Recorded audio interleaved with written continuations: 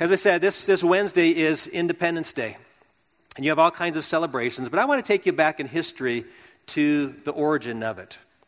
The fight with the colonies in England had been going on for about a year when in June of 1776, a man wrote a resolution. His name was Richard Henry Lee of Virginia, and he wrote a resolution saying it's time to separate.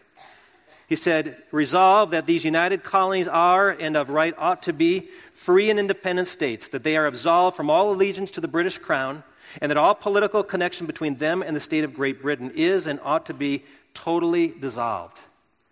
They gathered 5 men representing the colonies to come together. Among those, Thomas Jefferson, Benjamin Franklin, and John Adams. Thomas Jefferson was tasked with writing a formal document of separation. That document came to be known as the Declaration of Independence. They met again in early July to discuss this, and they adopted the resolution with some minor changes to it by a vote of 9-2. And only one signature was entered on that document that day, and that was John Hancock, the president of the Continental Congress. And he wrote it very large with great flourish. And the reason he did that was it was a statement to the King of England. And he says he wanted to make sure he could read it without his glasses. This was a big deal. And you might think that when that was accepted on July 4th of 1776, that they finally experienced peace and freedom. And nothing could be further from the truth. In fact, that began the war, the Revolutionary War, in fierceness. For the next 6 years, England tried to grab a hold of control over the colonies. And the reason the colonies had separated was because they felt that England had no longer been a parent to them, but had become a tyrant, imposing taxes and laws on them that they felt were unfair. And so these wars went on until the final war in Yorktown, Virginia in 1781. Then they were free. You know, I think there's some parallels with our Christian life because I think we often have the idea that when I give my life to Christ, the biggest battle's over. I now am going to have a life of peace and tranquility and satisfaction the rest of my life. And while there has been a major battle won in your life, in many ways the war has just begun in fierceness. Because when you break ties with the one who used to have control over you, he's not very happy about it. And the reason I say this because many people who are Christians get very discouraged when things don't go the way they should, when they face opposition and difficulty in their lives, when they feel like God's not coming through like he should. And they say, this is harder than I thought. And there's this temptation to go back to when life was easier without God. But I want to just remind you of this. Anything significant in life requires a price. If you're going to get a degree, if you're going to earn a promotion, if you're going to be excellent at a craft, you have to devote discipline, time, and study, and all these things in it. You have to pay a great price. Sometimes financially, of course, time, energy, all play into that, but it's because it's worth it. And it's so true of the Christian life. It is not easy, friends. I would never mislead you by saying that if you follow Jesus, really, things will be easy. It's not a picnic. It's not a river cruise. It's a war. And that's the thing that we're going to talk about for the next couple of weeks. We're actually going to spend the last 3 weeks in the book of Ephesians looking at this topic of spiritual warfare because we face an enemy that is cunning and crafty and is after you and is after me. So I want to look at Ephesians chapter 6 and read verses 10 through 12 today. So if you have a Bible, you can follow along. If not, you can follow on the screens. If you have a phone that's with the Bible app, you can just pull that up and we're going to read. Finally, he says, be strong in the Lord and in the strength of his might. Put on the whole armor of God that you may be able to stand against the schemes of the devil. For we do not wrestle against flesh and blood, but against the rulers, against the authorities, against the cosmic powers over this present darkness, against the spiritual forces of evil in the heavenly realms. He begins with the word finally. Finally. End of his letter. Remember, the letter didn't have verses and chapter breaks. It was one long letter. And at the beginning, the first half of the letter is largely about the doctrinal foundation of the faith. Here's what God has done for you in Jesus. Here's what the Holy Spirit's doing in your life. You've been raised from the dead. You're a new creation. All these wonderful things have happened because of the grace of God. And then he goes into chapter 4 and chapter 5 being very practical. This is how you live it out. Because of these truths, this is how they should play out in your lives. But then he comes to this place right here It says, finally. It's as if he's saying, of all that I've said, this is where it comes to its conclusion. This is the part you really need to listen to, because if you miss this part, you're going to fail. You're going to fail. Finally, and he goes through a number of images of the church through the book of Ephesians. We've learned that the church is the family of God. That's a very endearing picture. We read that the church is the temple of the Holy Spirit. The Holy Spirit dwells in us as a congregation. We learn that the church is the body of Christ. And then we learned when we talked about marriage that the church is the bride of Christ. And now we see another picture, a very vivid picture. The church is the army of God. And that's something that this culture should relate to really well, being so near to Fort Carson, having family members, maybe us ourselves, friends, neighbors involved in the army. We know, at least we should know, that being part of an army means there's discipline. There's knowledge that has to be learned. There are skills that have to be honed. There's endurance. There are risks. There are dangers involved in this. So true of the Christian life. We should have the very same things. There's things we need to know. There's ways we need to be equipped. There's disciplines we need to practice in order to engage in this spiritual battle. Because every person here, even though you may not be a soldier at Fort Carson, you are either a soldier in the army or you're a victim in the war. The truth is this: you're either a casualty or a conqueror. It's one of those two things. Either you're a casualty or a conqueror in this great cosmic conflict. So today I want to focus just on this war and the parties involved in it. So let's look at that. First, the battle, who's it with? It's with the devil and his angels. That's who Paul says is, the devil and his angels. He says the devil is the one scheming against you, along with all the forces, and he gives many different descriptions of this, but generally the spiritual forces of evil in the heavenly realms. These are angelic beings, they're dark, they're evil. It's Satan and his angels. Now, he lists a lot of different words. Some of your Bibles will use different words like principalities, powers, authorities, rulers. All these different words are words that were very familiar in the Greek culture because they represented geographical rulership. So all these different regions had their rulers, there was principalities, there were dominions, there were thrones. All of these things were very common words in the physical realm. What Paul's doing is saying there are also these same kind of levels of rulership in the spiritual realm. See, we learned about that in the first chapter. In the first chapter, Paul said that we've been raised by the power that raised Jesus from the dead. And he says, do you remember what kind of power that is? This power that raised him and seated him at the right hand of God above all rule and authority and power and dominion. He's speaking there of the spiritual realm. In fact, he said he connected that with the word the heavenlies or the heavenly realms. And then in chapter 3, he talks about the gospel spreading and being spoken to the rulers and the authorities in heavenly places. This word heavenly or heavenly realms or the heavenlies refers to the spiritual realm. Heaven is part of it, but it's not just heaven. The evil spirits aren't dominating heaven, but they're in the heavenly realms. They're in this other realm. Do you know there's another realm outside of this realm that's very real? And that's why Paul is describing what we would say is a spiritual realm. These foes we're fighting against are spiritual. Meaning they exist in another dimension.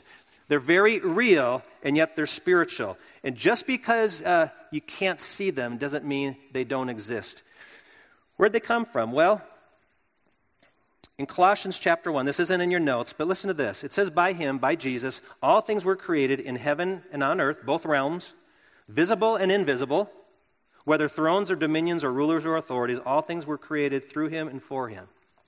Some time in history, some believe it was in the first few days of creation, some believe prior to that, God made a spiritual world filled with spiritual beings.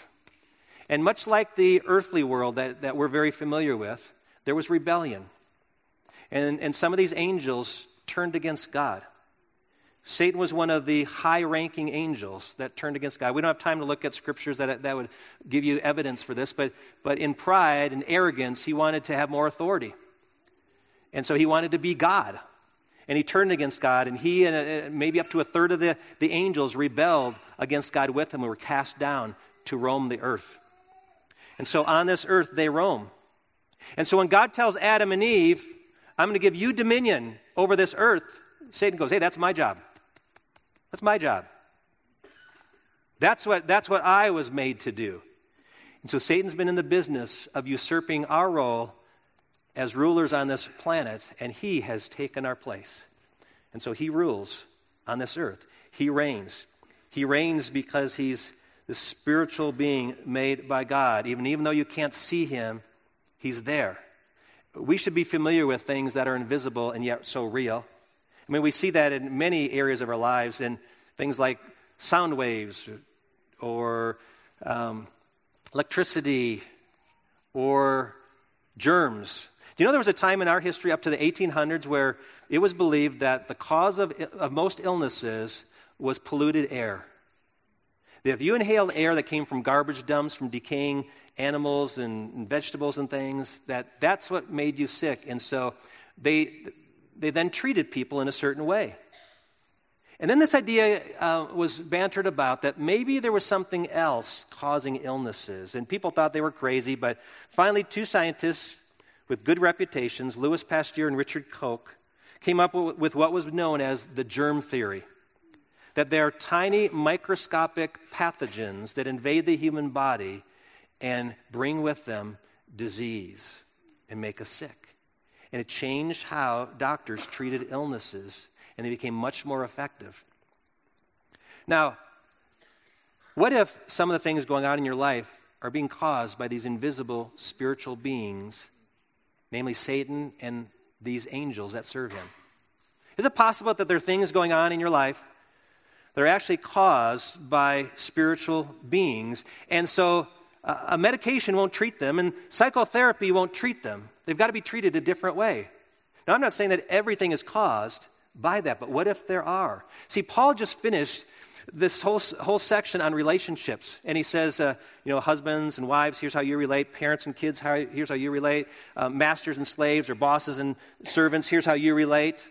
And he's talking about all these things. These are realms where there's a lot of conflict, right? Marriage, family, work, a lot of relational conflicts. And yet Paul pauses to say, you just need to know that they're not the enemy.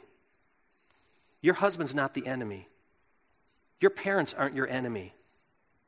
There is an enemy behind them trying to use them to destroy your faith.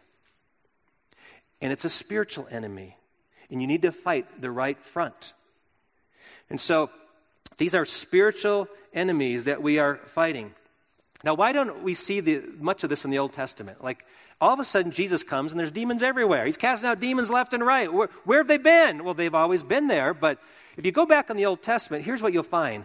People were just always gravitating to worship false idols, the pagan gods, the gods of the other nations. And this is my belief, that they were no threat to Satan. And Satan said, you guys keep doing what you're doing. I don't have to work hard for you guys. You're worshiping these idols. You're not worshiping God. Way to go. You didn't have to work hard. Jesus comes in, and Jesus says, hey, you've been the king of the hill? I'm bumping you off. And Satan goes, whoa.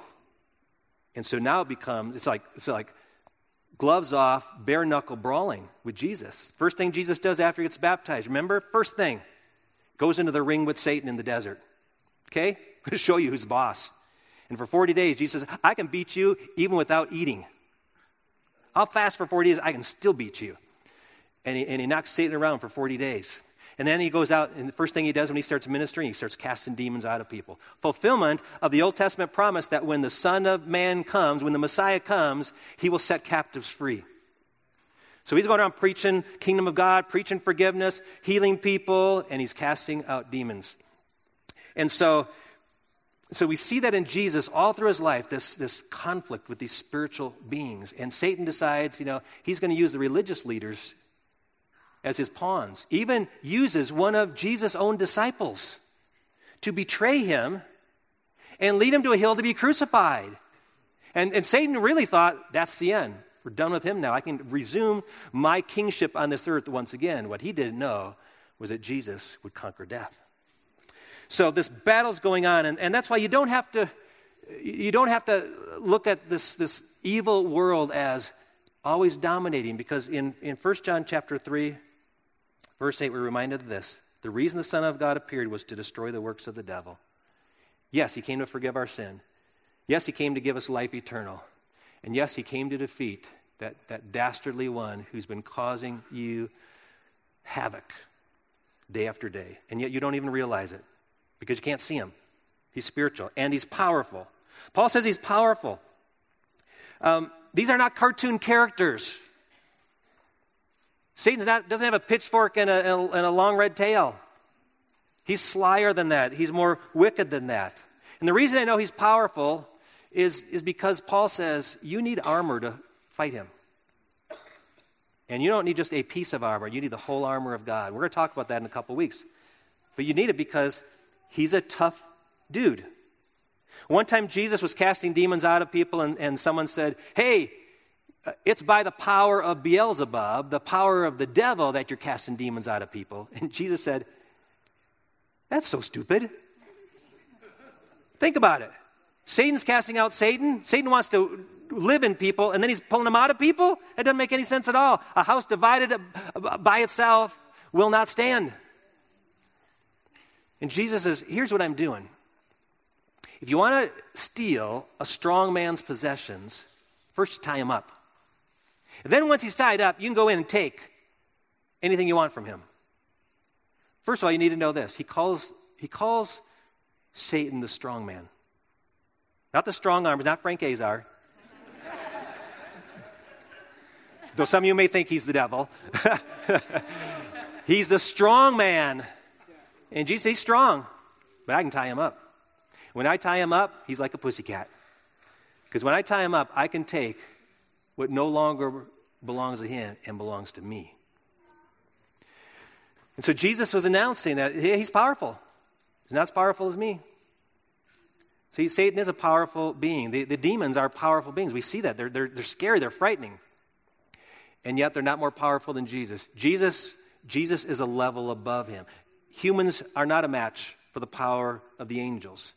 But the angels are not a match for the power of God. Yes, they are powerful. They're not as powerful as God. God is uncreated.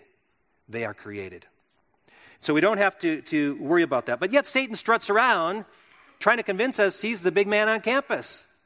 In 1 Peter 5, here's what Peter says about him.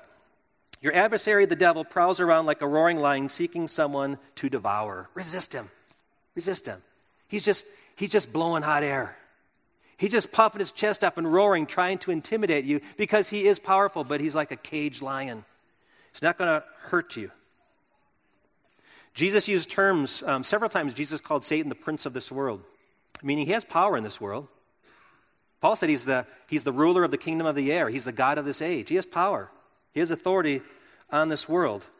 But he doesn't have authority over those who've given authority to Jesus. In 1 John chapter 4, verse 4, it says, little children, you are from God and have overcome them, for he who is in you is greater than him who is in the world.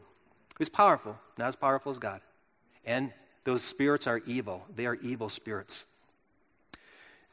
If you were here at the very beginning of this series, the second message was taken from the book of Acts, chapter 19.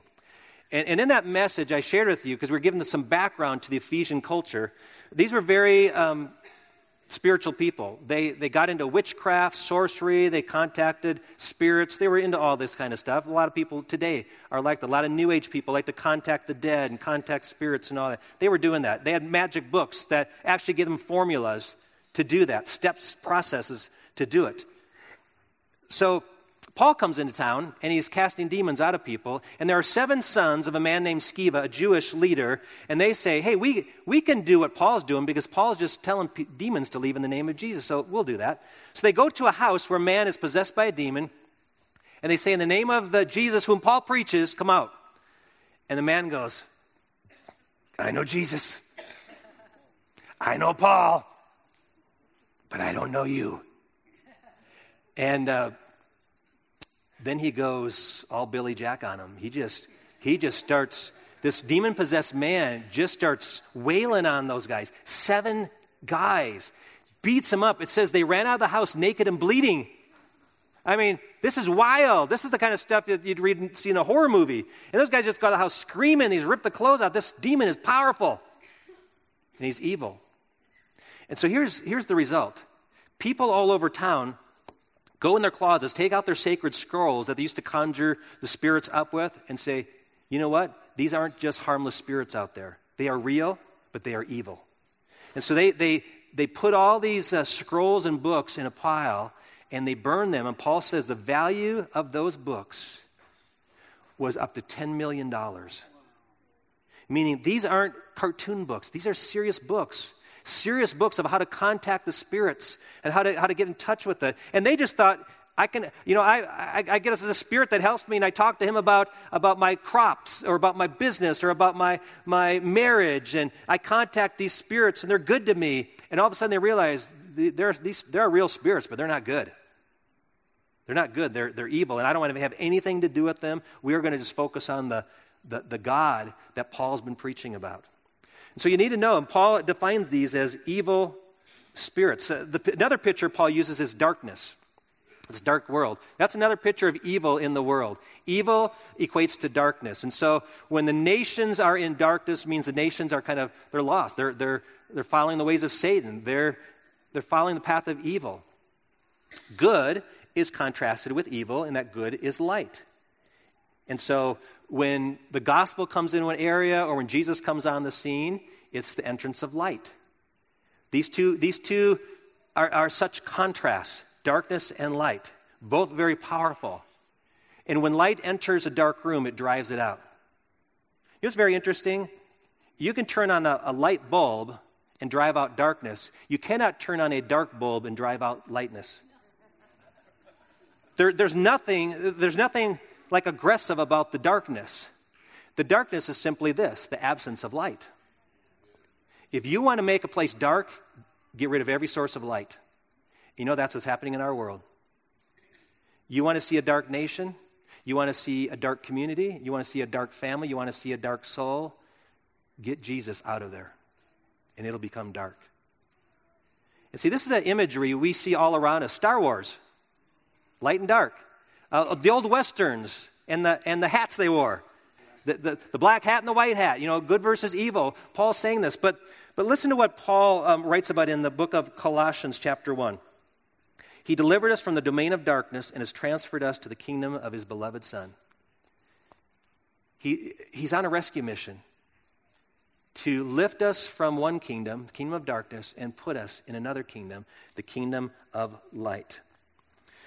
So the battle is against Satan and these dark angels, these evil angels, rebellious angels, demons if you want to call them that. And the battle is the Lord's. It is his battle to fight and his battle to win. And we see this theme repeated in the Old Testament. There's a story that you're pretty familiar with, at least most of you, called David and Goliath. Now, Goliath is this huge man, giant of a man. He belongs to the Philistine army.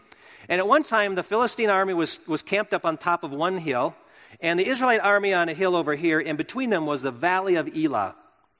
And every day, Goliath would come down the mountain, and he would position himself in the valley in what was kind of known as representative warfare. He said to them, "Give me your best man, and we will fight. And if he beats me, we will become Israel's servants. But if we beat you, you will become our servants." And every day he would come out and he would defy the armies of Israel to bring a man to fight him. And they would stand up there and you could hear their teeth chattering. Nobody wanted to come out and fight Goliath. So one day, Shepherd Boy comes to town. He's bringing Jimmy John's delivery to his brothers.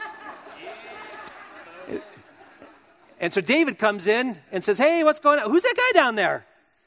And he's Goliath, and he's taunting us, and he's big, and the king has actually promised that if someone would go down and defeat him, he'll get his daughter in marriage, he'll get all these other rewards. And David said, "Well, how come nobody's taking him up on the offer?" He says, "Guys, someone's got to do something. I'll do something." He says, "I'm a shepherd boy, and I have, with my own hands, killed the bear and the lion with the help of the Lord. And I can surely take this Philistine with the Lord's help." So he goes to Saul, and Saul says, "Well, you better put on my armor." So he tries on, it just doesn't fit. It's too clunky, and says, "You know what? I'm going like this. I'm taking my staff, I'm taking my sling, and I'm going to grab 5 little stones, and I'm going after that guy. So he comes down into the valley. Goliath comes out, does his, bring a man to fight me. And he's got an armor bearer in front of him, and then walks a skinny little kid with a slingshot and some stones and a stick, and Goliath is offended. Like, he cannot believe this is the best of Israel. And so he's just in anger, says how he's going to rip this guy apart, just going to rip him to pieces. And David says, no, you're not. Before this day is over, I will not only defeat you, I will have your head in my hands. And then David tells him this, for the battle is the Lord's, and he will give you into our hand.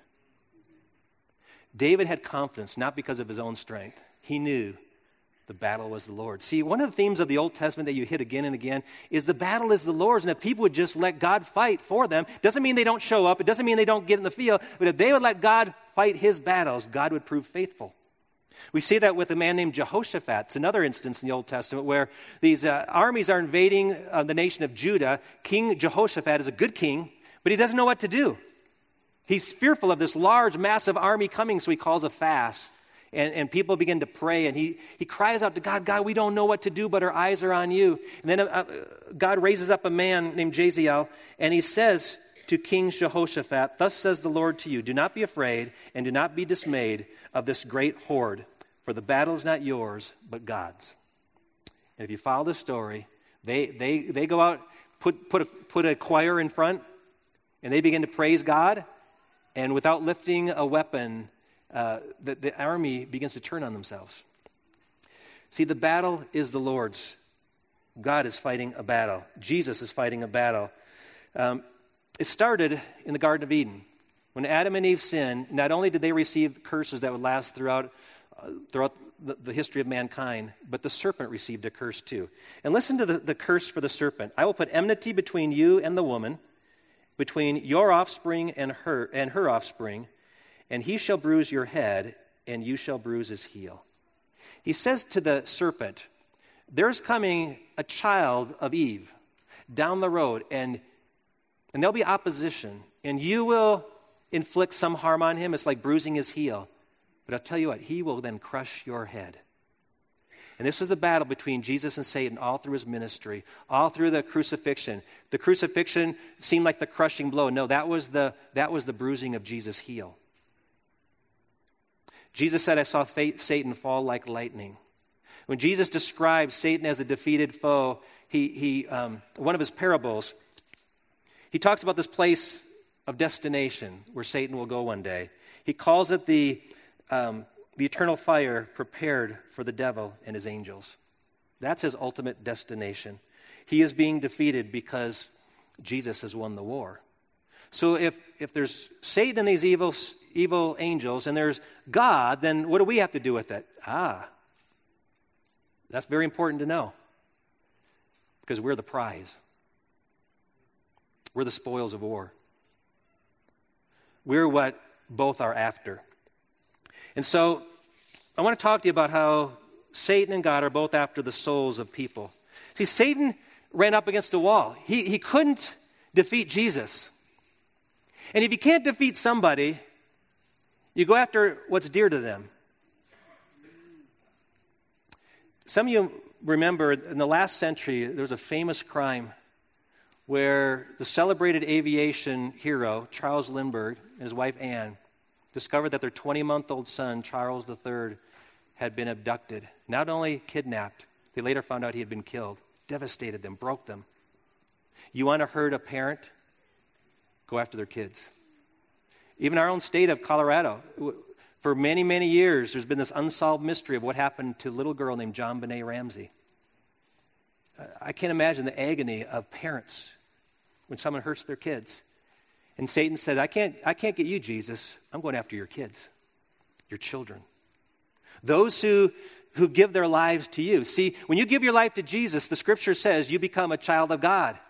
And that's when the battle begins. See, up to that time, you're not a threat. You're in the kingdom of darkness whether you know it or not. But when you say, I want to be part of this kingdom of light, he goes, okay, I'm not giving custody up that easily. And I'm going to put up a fight for you to get you back. And there is an intense fight for your soul. And it's going on even right now as we speak in this room. Satan is working to defeat you and me. And you can go to one of two extremes. You can deny it and ignore it. You can say, I don't really believe in this kind of demon stuff. I mean, we're educated. We're Westerners. We know better now. We know that hormones and chemical imbalances cause things and makes people go kind of weird. It's not demonic spirits. And those tribal peoples, the ones who write those horror movies, they're the ones trying to push on us this view of demonic spirits. But let me just pause and say, are we saying Jesus was wrong? Are we saying Jesus didn't know what he was doing when he was casting demons out of people, that he should have been given pills and given therapy? No, he knew there was a real spiritual power. Our Western world has tried to deny that. I'm not saying that everything that we see is caused by demons, but we say nothing is caused by them. No illness, no disruption, nothing is caused by evil spirits. I want to invite you to do something. If you know a missionary, ask them, in the field where you've worked, have you ever seen anything that you would consider to be demonic activity? Most of the time, they don't share those stories publicly because they know that most people would roll their eyes. And they know that they might risk support. People think they've gone off the deep end. But the reality is, they are very real. And the reason why we see this activity very often on the mission field, I think, is this. Where would you expect Satan to put up his greatest fight? Well, where the gospel is advancing. See, when Jesus said that not even the gates of hell will prevail against the church, when the church is actually going into the places where the gates of hell have been set up, where he's had a stronghold, that's where Satan has gathered his army of troops. They're going to put up a big fight there. That's why wherever you see a great work of the Holy Spirit, you'll see a great work of evil spirits. There's this great conflict going, but where people have become passive, Satan goes, you're not a threat anymore. I can leave you alone. I'll just tell you this. If you don't see Satan at work around your life, let me just say this. Maybe it's because you're not a threat. Maybe it's because he feels he's safe leaving you just where you are. He likes the direction you're going in your life. And so he says, I don't need to do much else. I'm going to put my attention over here where they're preaching the gospel. See, in Acts chapter 26, Paul described this mission of taking Christ into dark areas. He said, God sent me to open their eyes so that they may turn from darkness to light and from the power of Satan to God, that they may receive the forgiveness of sins and a place among those who are sanctified by faith in me. And wherever darkness is being removed, Satan is upset. You know, if you go back in time, just think of Ephesus. For centuries, Satan has had control. And now Jesus comes in. Oh, he doesn't like that. But Jesus is coming to take over. The other extreme could be not only deny them, but go to the other extreme. I'm afraid of him. I believe he's there. I'm just afraid of him. You don't have to be afraid of this evil power. When we see the stories in the Bible of people being possessed by demons, if you're a believer, you won't be possessed by a demon. If the Holy Spirit's in you, there's no room for another spirit. But you will be harassed. In fact, there's a greater danger than being possessed by a demon. It's being indoctrinated by a demon. We're going to look at that next week. If you look at demon-possessed people in the New Testament, all they did is hurt themselves. Other people says, I don't want to have anything to do with that person. When you become a deceived person and you begin to teach others, now you can influence a whole bunch. You can influence a whole family. You can influence a congregation. If Satan gets a hold of your mind, you're dangerous. Those are some of the tactics we'll look at last week. One proof that God is living in you is that you have this fight going on over sin, but you're having victory after victory over Satan. John says we know that everyone who's been born of God does not keep on sinning, but he who has been born protects him, and the evil one does not touch him. We know that we are from God, and the whole world lies in the power of the evil one. If God is in you, if you're seeing victory over sin, if you're allowing him to move you forward, Satan may tempt you. Satan may whisper to you. Satan may dangle things in front of you, but he cannot touch you. Why? Because greater is he that is within you than he that is in the world. One other verse I want to read to you. There's so many verses we could have covered. But in John talks to believers at one of three levels. Some are very new believers, calls them children. Some are very mature believers, he calls them old men. But then there are the rest of them. They're kind of in the middle, kind of in those youthful stages. And you may be a Christian who's not new, but you're in that middle stage of I'm growing. He says, this is for you. Here's what you need to hear. He says, I write to you young men, I would say young women too, because you are strong and the word of God abides in you and you have overcome the evil one. Did you catch that? Why'd you overcome the evil one? Because the word of God abides in you. What does abide mean? To abide means you have an abode, a home. If the word of God has a home in you, you'll conquer the evil one. That's why getting in God's word, reading his word every day is one of the best defenses against the evil one. In fact, when we go into the spiritual armor, it says the sword of the Spirit is the word of God. Now, the word of God is the scriptures. But you know what the word of God may also be? Jesus himself. Do you know what Jesus is in John 1, the word of God? The Bible says that name is the most powerful weapon you possess. When people went and encountered demons, do you know they just drove them out with the name of Jesus? And when they began to preach to these dark areas, they said, there's no other name under heaven given among men but the name of Jesus. The apostle said, if you call on the name of Jesus, you will be saved. There is power in the name of Jesus. And today you have an opportunity to declare who is Lord of your life. Make there be no doubts about it in your life. I am his, and I serve the living Lord. Because to say no to Jesus is to say yes to Satan and his evil forces. It's one or the other. So why don't you just surrender today? Say, I trust in the name. I hold to the name. The beautiful, wonderful, powerful name of Jesus. The name that is above every name. The name that Paul said in Philippians 2, that every knee shall bow and every tongue confess that Jesus is Lord. Why wait to a day in the future to do that? Do it right now. Make it clear in this cosmic battle whose side you're on today.